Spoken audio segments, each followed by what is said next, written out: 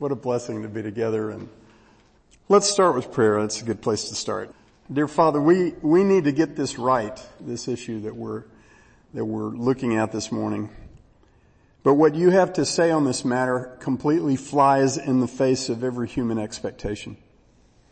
And so we need your Spirit to do your good work in our hearts through your living and active word.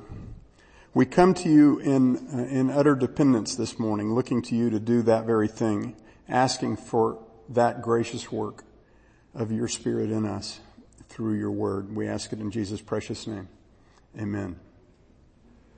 We decided to go ahead and start with teaching back in the building, even though we're kind of in the middle of a short series. And I think it worked out well. This is a message that I've had on my heart for more years than I can count. And there are parts of it that won't be anything new to you, but I think there are parts of it that I hope will be a challenge. It's certainly been a challenge to me. Leadership training is a really big industry in this country, including in the evangelical church. Sometimes it's very illuminating if you go on Google and you search for certain phrases, especially contrasting phrases, and you look at the difference in the number of hits that you get. I went on Google early this week and I put the phrase books on leadership, and it returned about 573,000 results. Then I searched on the phrase books on servanthood, in quotes. It returned 602 results, and once it filtered out duplications, it was exactly 19. Wow. 573,019. It seems apparent that people like leading more than they like serving, right? My title this morning is Submission and Headship for Mere Agents. Submission and Headship for Mere Agents. And the subtitle is You Don't Become a Leader by Leading. One of the things that caught my attention as I was preparing for this series on human agency is how consistently Christian sermons and writings on the biblical theme of submission and headship put those two words in the other sequence, headship and submission. And I've been using that same sequence, headship and submission, for all the years that I've had anything to do with teaching the Bible. But this week, God changed that. In my case, this is a really big deal in the Bible, this theme. And if we want to rightly handle the word of truth, we wouldn't, for instance, say that when God made human beings, He created them female and male, would we? If you strip down the words to the barest meaning, that would be accurate, but it would be a really poor representation of God's work of creation of human beings, would it not? Because it could very easily create a mistaken notion in the minds of those who are not familiar with the biblical account that God created the woman first, or that the woman had authority over the man. Anyone who assumed either of those things would be flipping an indispensable truth of Scripture right on its head. And the issue that we're talking about this morning is no less indispensable. That's why I changed that little phrase in my message title from headship and submission to submission and headship. Last week I cited some key verses from a few chapters in the New Testament that focus very directly on this issue. And those chapters were Ephesians 5 and 6 and Colossians 3 and 4. The progression in those passages with rigorous consistency starts with God's instructions to the person who is in the subservient or submitted role, and then, if the passage even addresses the one in the headship role, it puts that one second. In Ephesians 5, wives are addressed before husbands, children are addressed before parents, and slaves are addressed before masters. That exact same pattern bears out in Colossians chapters 3 and 4. In the very same way, in 1 Peter chapters 2 and 3, Peter first instructs every believer to humbly and willingly submit to every governing authority. that God has placed over us. And then he instructs slaves to humbly and willingly submit to their masters, even bad ones. And then he instructs wives to humbly and willingly submit to their husbands, even bad ones. And only after all that teaching about submission does Peter come around to just one single verse addressed to husbands, commanding them to live with their wives in an understanding manner, as fellow heirs of the grace of life. And Peter's template and perfect standard in all of those instructions about willing, humble, uncomplaining submission, even submission to those who exercise authority very badly, his template is Jesus. You and I are called to do as Jesus did for the same reason, essentially, that Jesus did it. Listen to 1 Peter chapter 2, verses 21 to 25. For you, this is, by the way, this is right after he told slaves to submit even to abusive and tyrannical masters. He says, for you have been called for this purpose, since Christ also suffered for you, leaving you an example to follow in his steps, who committed no sin, nor was there any deceit in his mouth, and that's right from Isaiah 53. And while being reviled, he did not revile in return. While suffering, he uttered no threats, but he kept entrusting himself to him who judges justly. And he himself bore our sins in his body on the cross, so that we might die to sin and live to righteousness. For by his wounds you are healed. For you were continually straying like sheep, but now you have returned to the shepherd and guardian of your souls. The outcome that our Lord purposed to bring about through his own willing submission to unjust authorities on earth, to the point of death, was so that we might die to sin and live to righteousness, for by his wounds we are healed. His purpose was a saving, redeeming purpose, the purpose of his submission. You and I cannot accomplish what Jesus accomplished through his willing submission to unjust authorities. His submission to the point of death produced our reconciliation with God, our eternal salvation, and changed our nature from unrighteous to righteous. I can't do that for anyone, and neither can you. But the outcome that God purposes to bring about through our willing, humble submission to the authorities that he has placed over us as imitators of our Master is also a saving outcome. In 1 Peter 2 verse 12, the verse that is immediately before Peter launches into all this teaching about submission, Peter says this, keep your behavior excellent among the Gentiles, so that in the thing in which they slander you as evildoers, they may, on account of your good deeds as they observe them, glorify God in the day of visitation. He's saying the people that are slandering you now, God is going to work in the lives of some of those people so that when he comes back on Judgment Day, they will glorify him. Now, you might say that there are those who glorify him in condemnation, and I believe that's true. But on the basis of this verse and some others, I believe that what Peter is saying is God's purpose in your submission is salvific. It's to save. Christ's godly submission brought salvation to us, and our godly submission will be an instrument through which God saves others. And that makes our willing, humble, uncomplaining submission to the authorities that God places over us exceedingly important. In fact, strategic to the advancement of Christ's kingdom on earth. The call to godly submission and servanthood was foundational to our Lord's preparation of his disciples. And in the passages that you saw in the bulletin, one of those was Matthew chapter 20. As Jesus and his disciples made their way to Jerusalem for what would be the last time, the time that he would be crucified and raised from the dead, we find this amazing conversation recorded in Matthew 20 verses 20 to 27. It says, then the mother of the sons of Zebedee, some of you may have mothers like this, I don't know, but then the mother of the sons of Zebedee came to Jesus with her sons, bowing down and making requests of him. And he said to her, what do you wish? And she said to him, oh, nothing much. No, that's not what she said. She said, command that in your kingdom these two sons of mine, James and John, may sit one on your right and one on your left. Is she bold or what?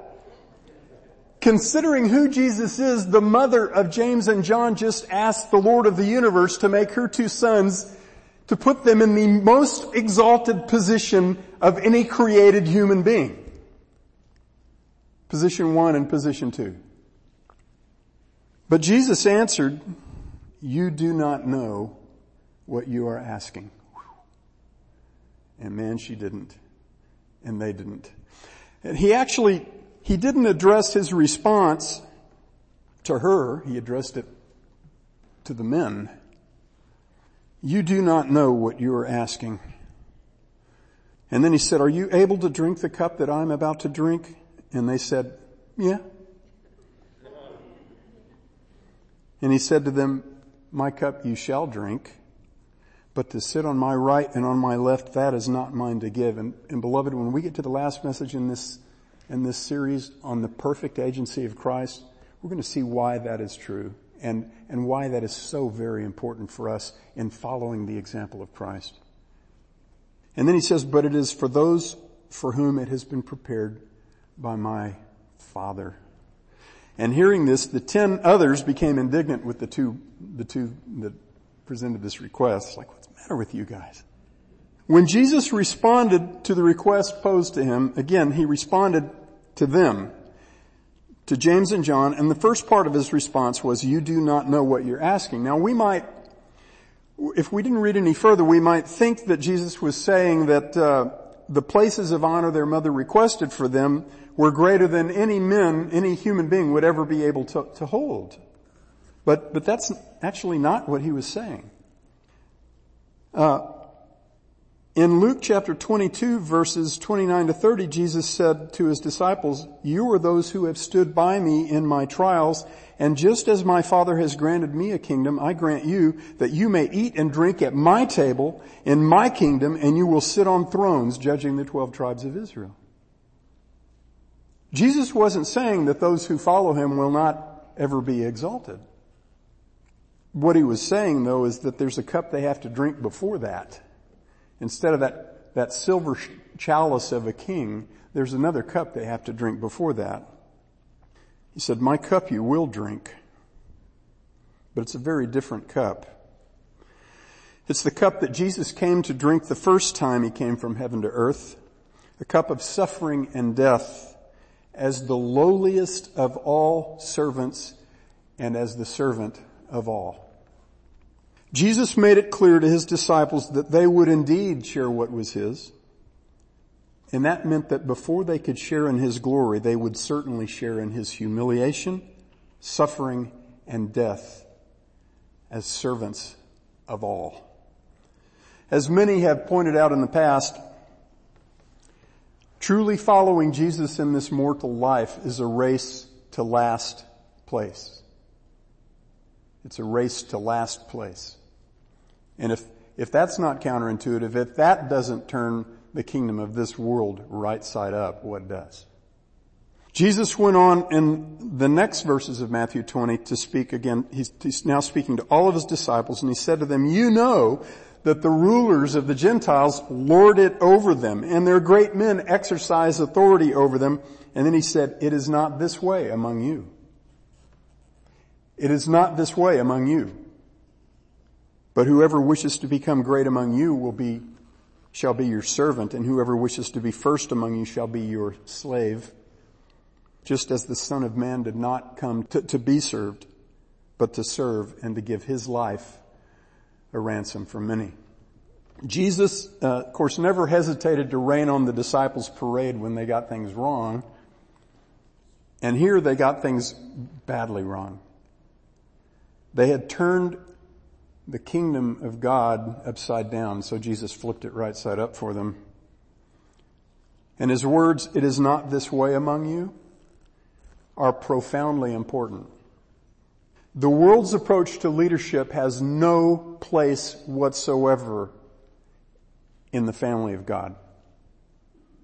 In Matthew chapter 23, Jesus drove this revolutionary truth home even further. Speaking to the multitudes and to the disciples, he publicly shamed the Pharisees, who were the religious elite, the rulers of the Jewish faith in his day. And he said of those leaders, they loved the place of honor at banquets and the chief seats in the synagogues. They loved respectful greeting in the marketplaces, and they loved being called rabbi by men. But do not, he didn't say don't call them rabbi. He says do not be called rabbi. For one is your teacher, and you are all brothers. By the way, there's a fascinating statement in 1 John chapter 2. It says you have no need of teachers because you have the anointing of the Holy Spirit. You know what that means? That means I'm dispensable. I'm a luxury. I know that, guys. He says, do not be called rabbi, for one is your teacher and you are all brothers. Do not call anyone on earth your father, for one is your Father who is in heaven. Do not be called, get this, do not be called leaders, for one is your leader, Christ. But the greatest among you shall be your servant, and whoever exalts himself shall be humbled, and whoever humbles himself shall be exalted. That's one of the most reliable principles in all of Scripture. Whoever exalts himself shall be humbled, and whoever humbles himself shall be exalted. Are we paying attention here, guys? Am I paying attention here? Do not be called teacher, for one is your teacher, and you are all brothers. Do not be called leaders, for one is your leader, Christ. Now this doesn't mean, by the way, that no one is to teach and no one is to lead, or that no one is to aspire to do either of those things. 1 Timothy 3 verse 1, Paul said to Timothy, it's a trustworthy statement if a man aspires to the office of elder, of overseer.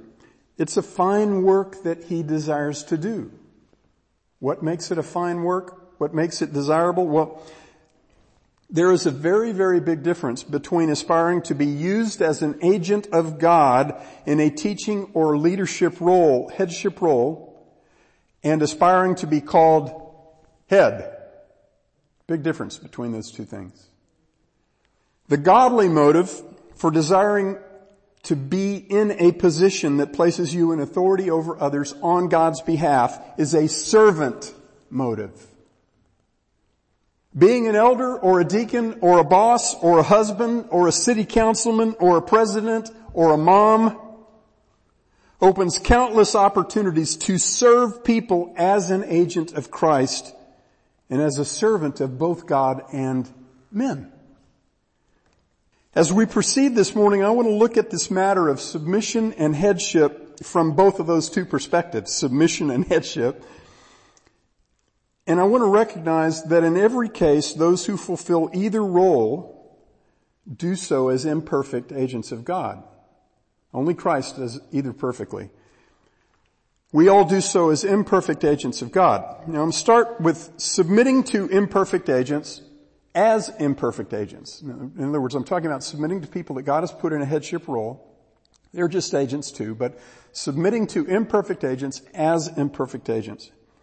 If we assume that the Holy Spirit actually means what He says in His Word, then the first two verses of Romans 13 will come as a very rude awakening to a great many Christians.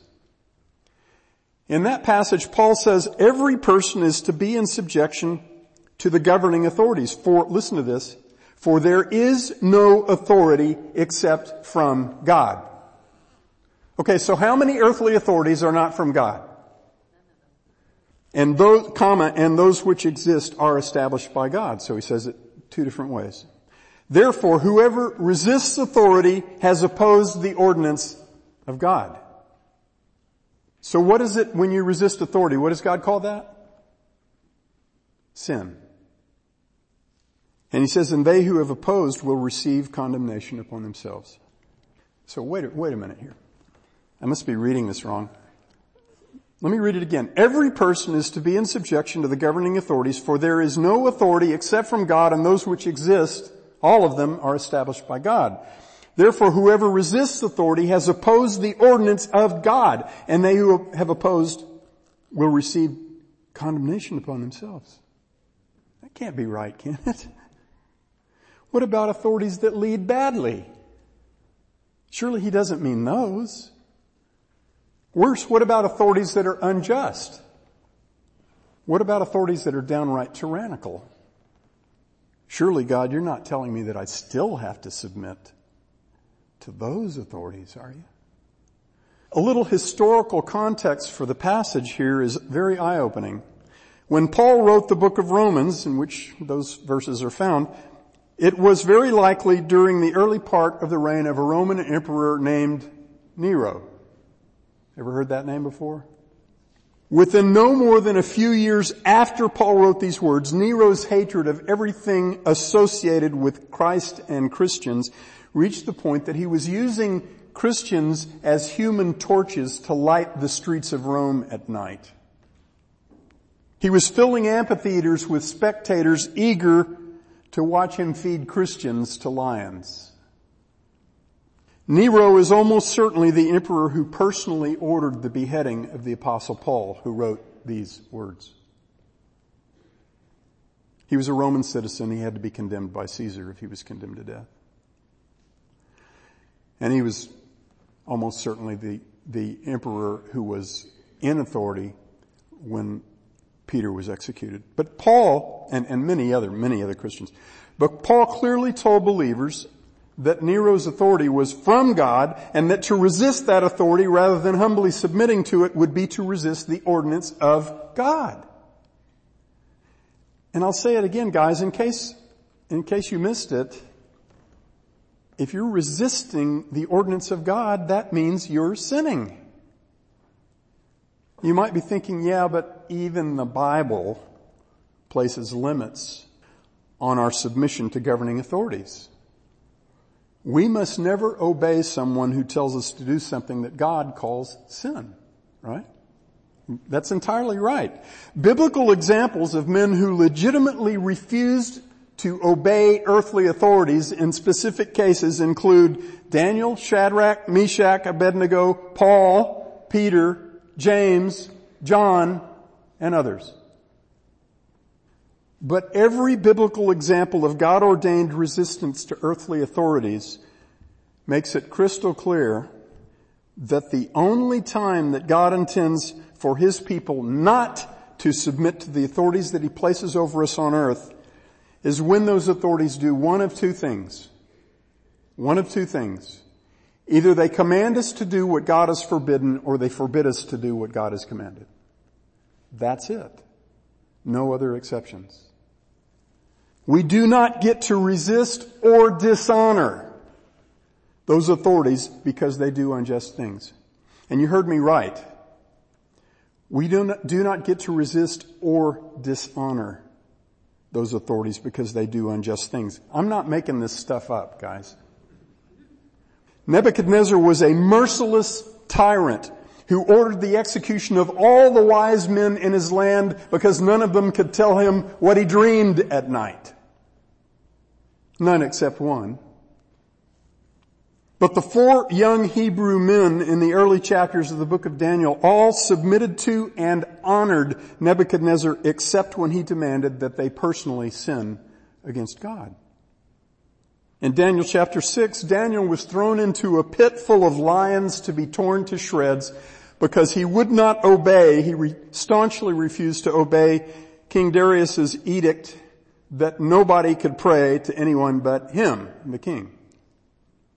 On the morning after Daniel was tossed into that pit, King Darius, who actually liked Daniel, came to the opening of the pit and had the whatever was covering it pulled away. And he kind of sheepishly approached him. Before he even looked down into the pit, he said, "Daniel, servant of the living God, has your God whom you constantly served been able to deliver you from the lions?" And then he heard a voice. And Daniel said, listen to the first words of Daniel. "O king, live forever. My God sent his angel and shut the lions' mouths, and they have not harmed me, inasmuch as I was found innocent before him and also before you, O king. I have committed no crime. The words, O king, live forever, were a traditional statement of honor in the ancient Near East for a sovereign king.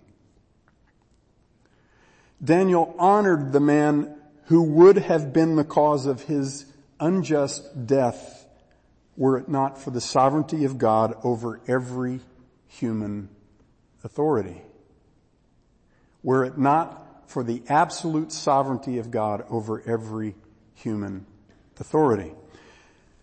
Is that how you and I would address a ruler over us if that ruler treated Christians the way Darius treated Daniel?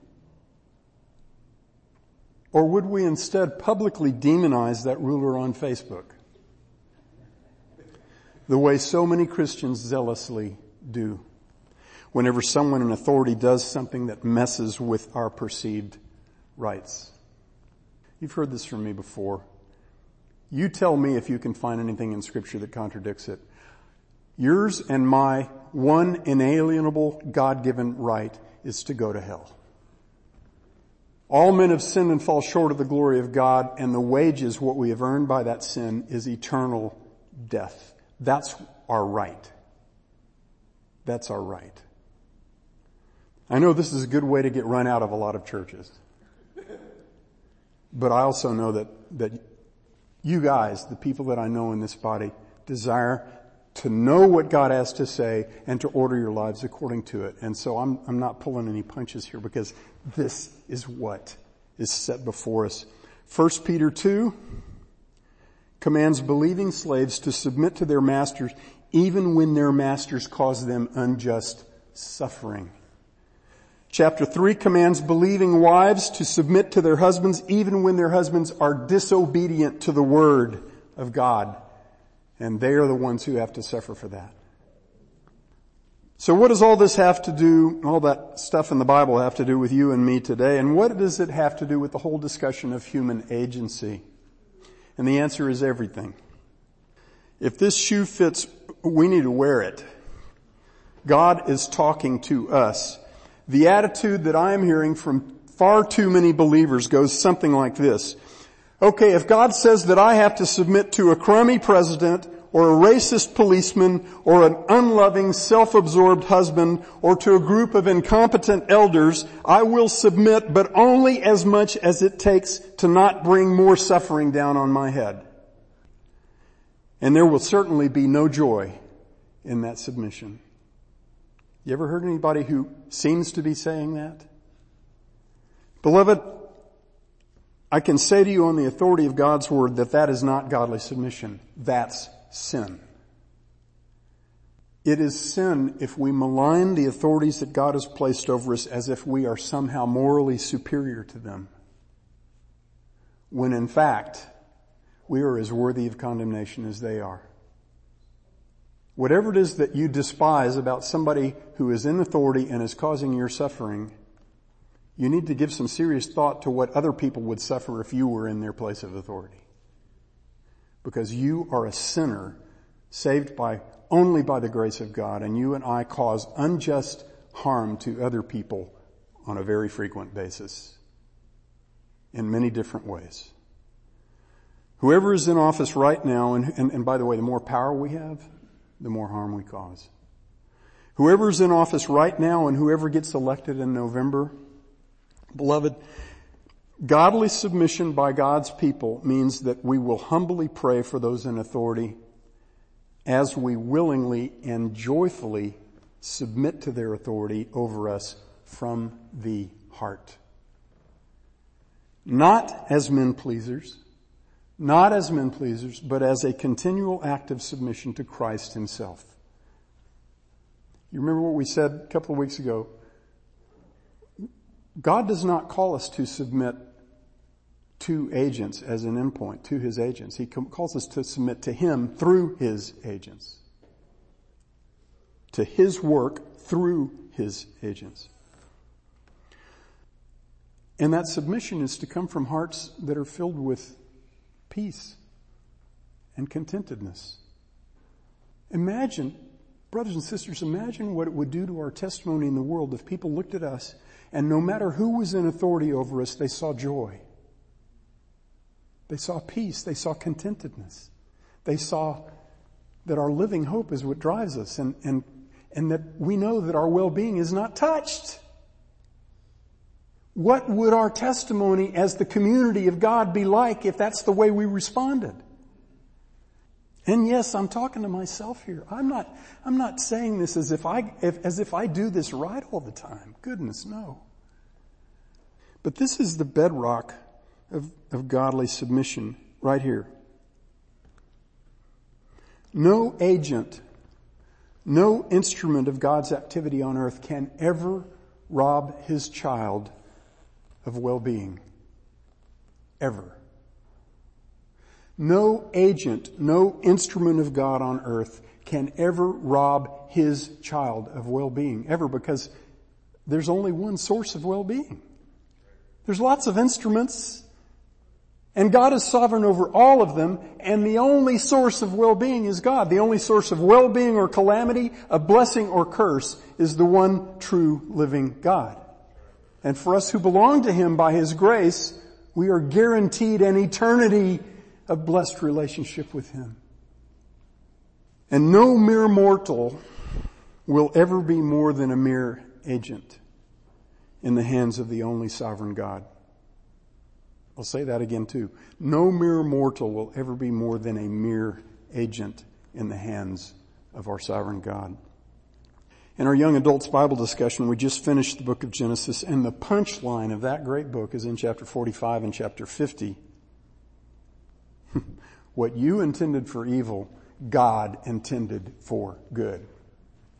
Again, I mean, this is stunning, guys. This is upside down, turned right side up. It's completely, diametrically the opposite of our inclination for what we think is going on when bad things happen.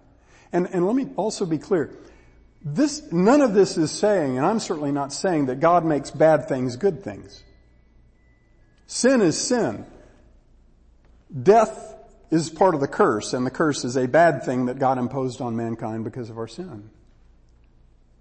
But what God says He does is He overwhelms and overcomes all of that bad, and He causes all things to work together for good to those who love Him and are called according to His purpose. How many things? All things. It's either all things or it's not. What freed Joseph up to treat his brothers well after the horrifying betrayal that they had perpetrated against him when he was a boy was very, very simple. Joseph got the critical distinction between agents of his well-being and the source of his well-being.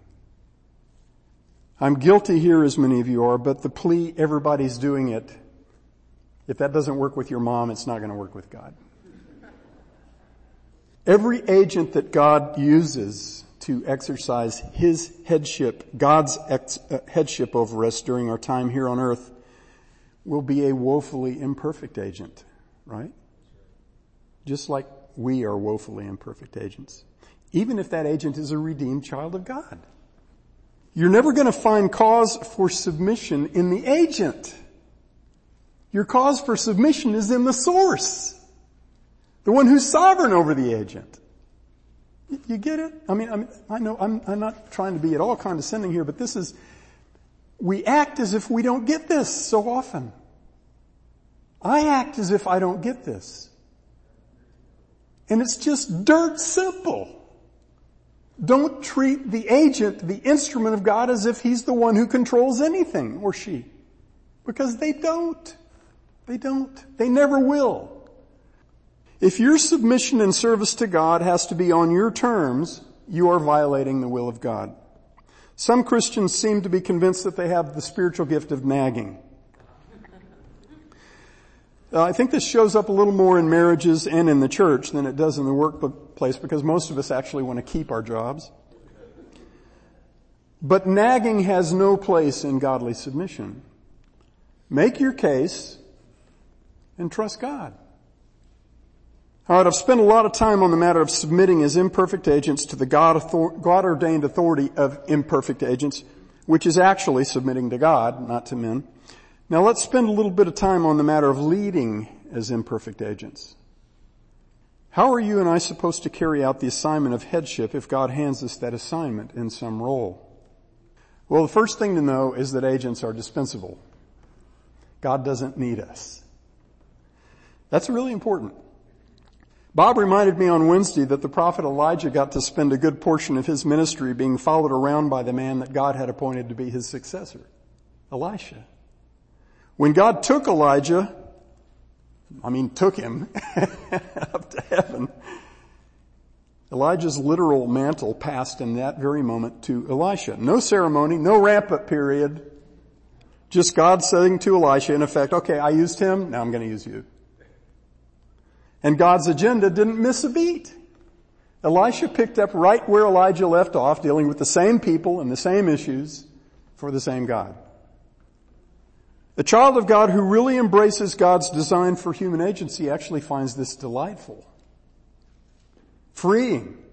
It's amazingly freeing to know that other people's well-being and the advancement of God's kingdom on earth do not depend on you. Ronald Reagan had a saying that he inherited from someone else. He said, it's amazing what you can accomplish if you don't care who gets credit for it.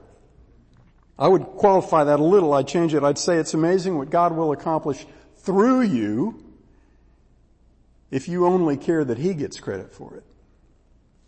You and I have the marvelous and entirely unmerited privilege of being used by God as He accomplishes His work, His way, in His creation through the miserable likes of us. But the key word there is used. Our Master has millions of agents. He doesn't need you or me. Now that, of course, does not in any way exempt us from accountability to God, to be wise, willing, faithful agents. But there is a vast difference between being accountable and being determinative. A better and more on-point word for determinative there is the tried and true biblical word sovereign. You and I are accountable to God for every thought, word, and deed. We are sovereign over absolutely nothing. It's a great verse in Galatians 1 verse 3, and it's a passage that's talking actually about submission. It says, if anyone thinks he is something when he's nothing, he deceives himself. That's a good verse. When anyone thinks he is something when he's nothing, he deceives himself. When it comes to sovereignty, beloved, you and I are nothing. We're sovereign over nothing. God's sovereign over everything, and that is supposed to be liberating. It's supposed to be a delight to us. It's hard for us Western rugged individualists to buy into that sometimes, but we are utterly dependent. Nobody's well-being is determined by the miserable likes of me or by the just as miserable likes of you. And I love you all. And that means that the advancement of God's kingdom on earth and in heaven will proceed just as certainly with or without me. I want to bring this home for the last few minutes to the context of submission and headship within the church, especially the local church, the local body like CBC. And my subtitle here is God's very inefficient, highly effective model for church leadership. Appointing a group of sheep to care for a flock of sheep might not strike us as a very good strategy. But that's exactly how Jesus shepherds His flock. It's God's idea. It's not our idea. It's not a CEO management model, and if that's the model that you think should be practiced in the local church, you're going to find God's model grossly inefficient. Decisions take longer, sometimes a lot longer. They often require painfully drawn out periods of waiting and praying for God to bring about same-mindedness among the elders before action is taken. But God's model of church leadership is marvelously effective if the goal, if the objective is to produce and nurture in all of us true submission to just one chief shepherd. We need to all recognize that God's model for church leadership is not nearly as directive a mode of leadership as some would prefer, some of us. 1 Peter 5 verses 1 through 5, Peter says, "Therefore I exhort the elders among you as your fellow elder and witness of the sufferings of Christ, and a partaker also of the glory that is to be revealed. Shepherd the flock of God among you, exercising oversight not under compulsion, but voluntarily, according to the will of God, and not for sordid gain, but with eagerness." And then listen to this part. "Not lording it over those allotted to your charge, but proving to be examples to the flock." You remember when Jesus said the Gentiles lord it over those who are under their authority? Peter says, you elders in the church of God, you are not to lord it over the people of God, but instead prove to be examples to the flock. That is inherently less directive than what some people call leadership. And then he says, "And when the chief shepherd appears, you will receive the unfading crown of glory. You younger men likewise be subject to your elders, and all of you clothe yourselves with humility toward one another. For God is opposed to the proud, but gives grace to the humble." If you are convinced that your ideas about how to manage God's flock are the best ideas, and that this church or any other local church would be better served if your ideas were implemented, you're not ready to be an elder. Because that's not how God uses agents to shepherd His flock.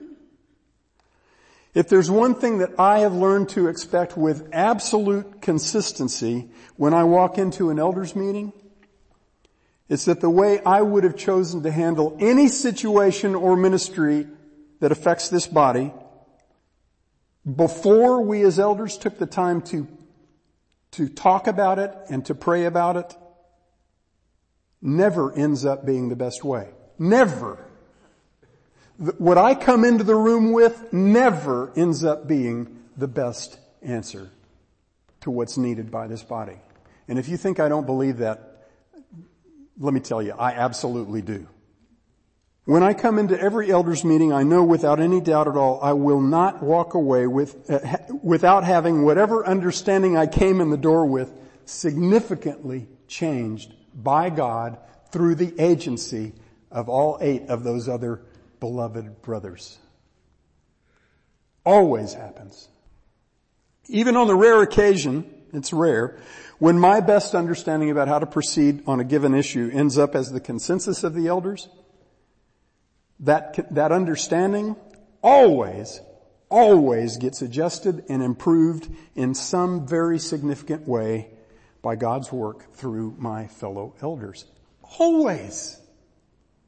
If the elders ever said to me that CBC was switching to a senior pastor model and that I would now have the final say on every major decision going forward, beloved, that would be the day that I handed in my resignation, because that's not how Christ leads His church. I know that's not going to happen too, because I know this. And I know the elders. And I'm glad for that. That is not how the only chief shepherd of God's flock leads his flock. Now, I don't care for the title senior pastor, because in that word, the senior doesn't mean old, it means chief or head. And the word pastor means shepherd. And the entire worldwide church of Jesus Christ has one chief shepherd. I don't want his title. But the title senior pastor is, in the final analysis, just a title. So I also don't want to make a bigger deal out of the words than I need to. I have dear friends.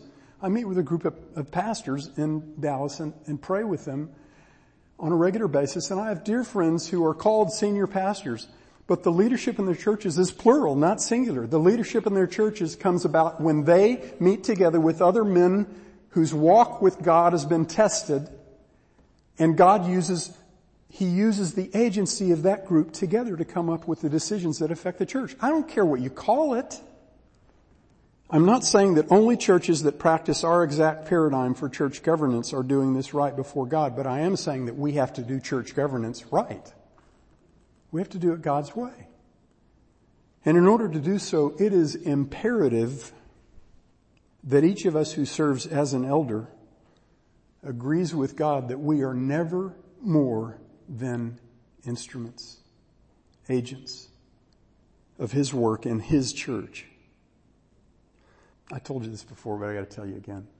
A pastor friend of mine in San Antonio went to this gathering. It was a luncheon with a bunch of pastors, and there was a pastor there sitting right beside him he had a church. It was a mega church, thousands and thousands of people. He gets posted all over the world on TV.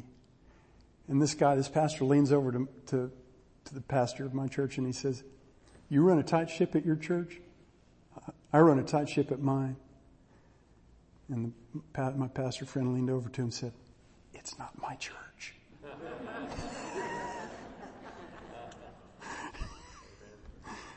The goal of every believer in all our interactions with other believers is to exalt Christ and to build up His church. It is never to exalt ourselves. And when it becomes that, God has to deal with us.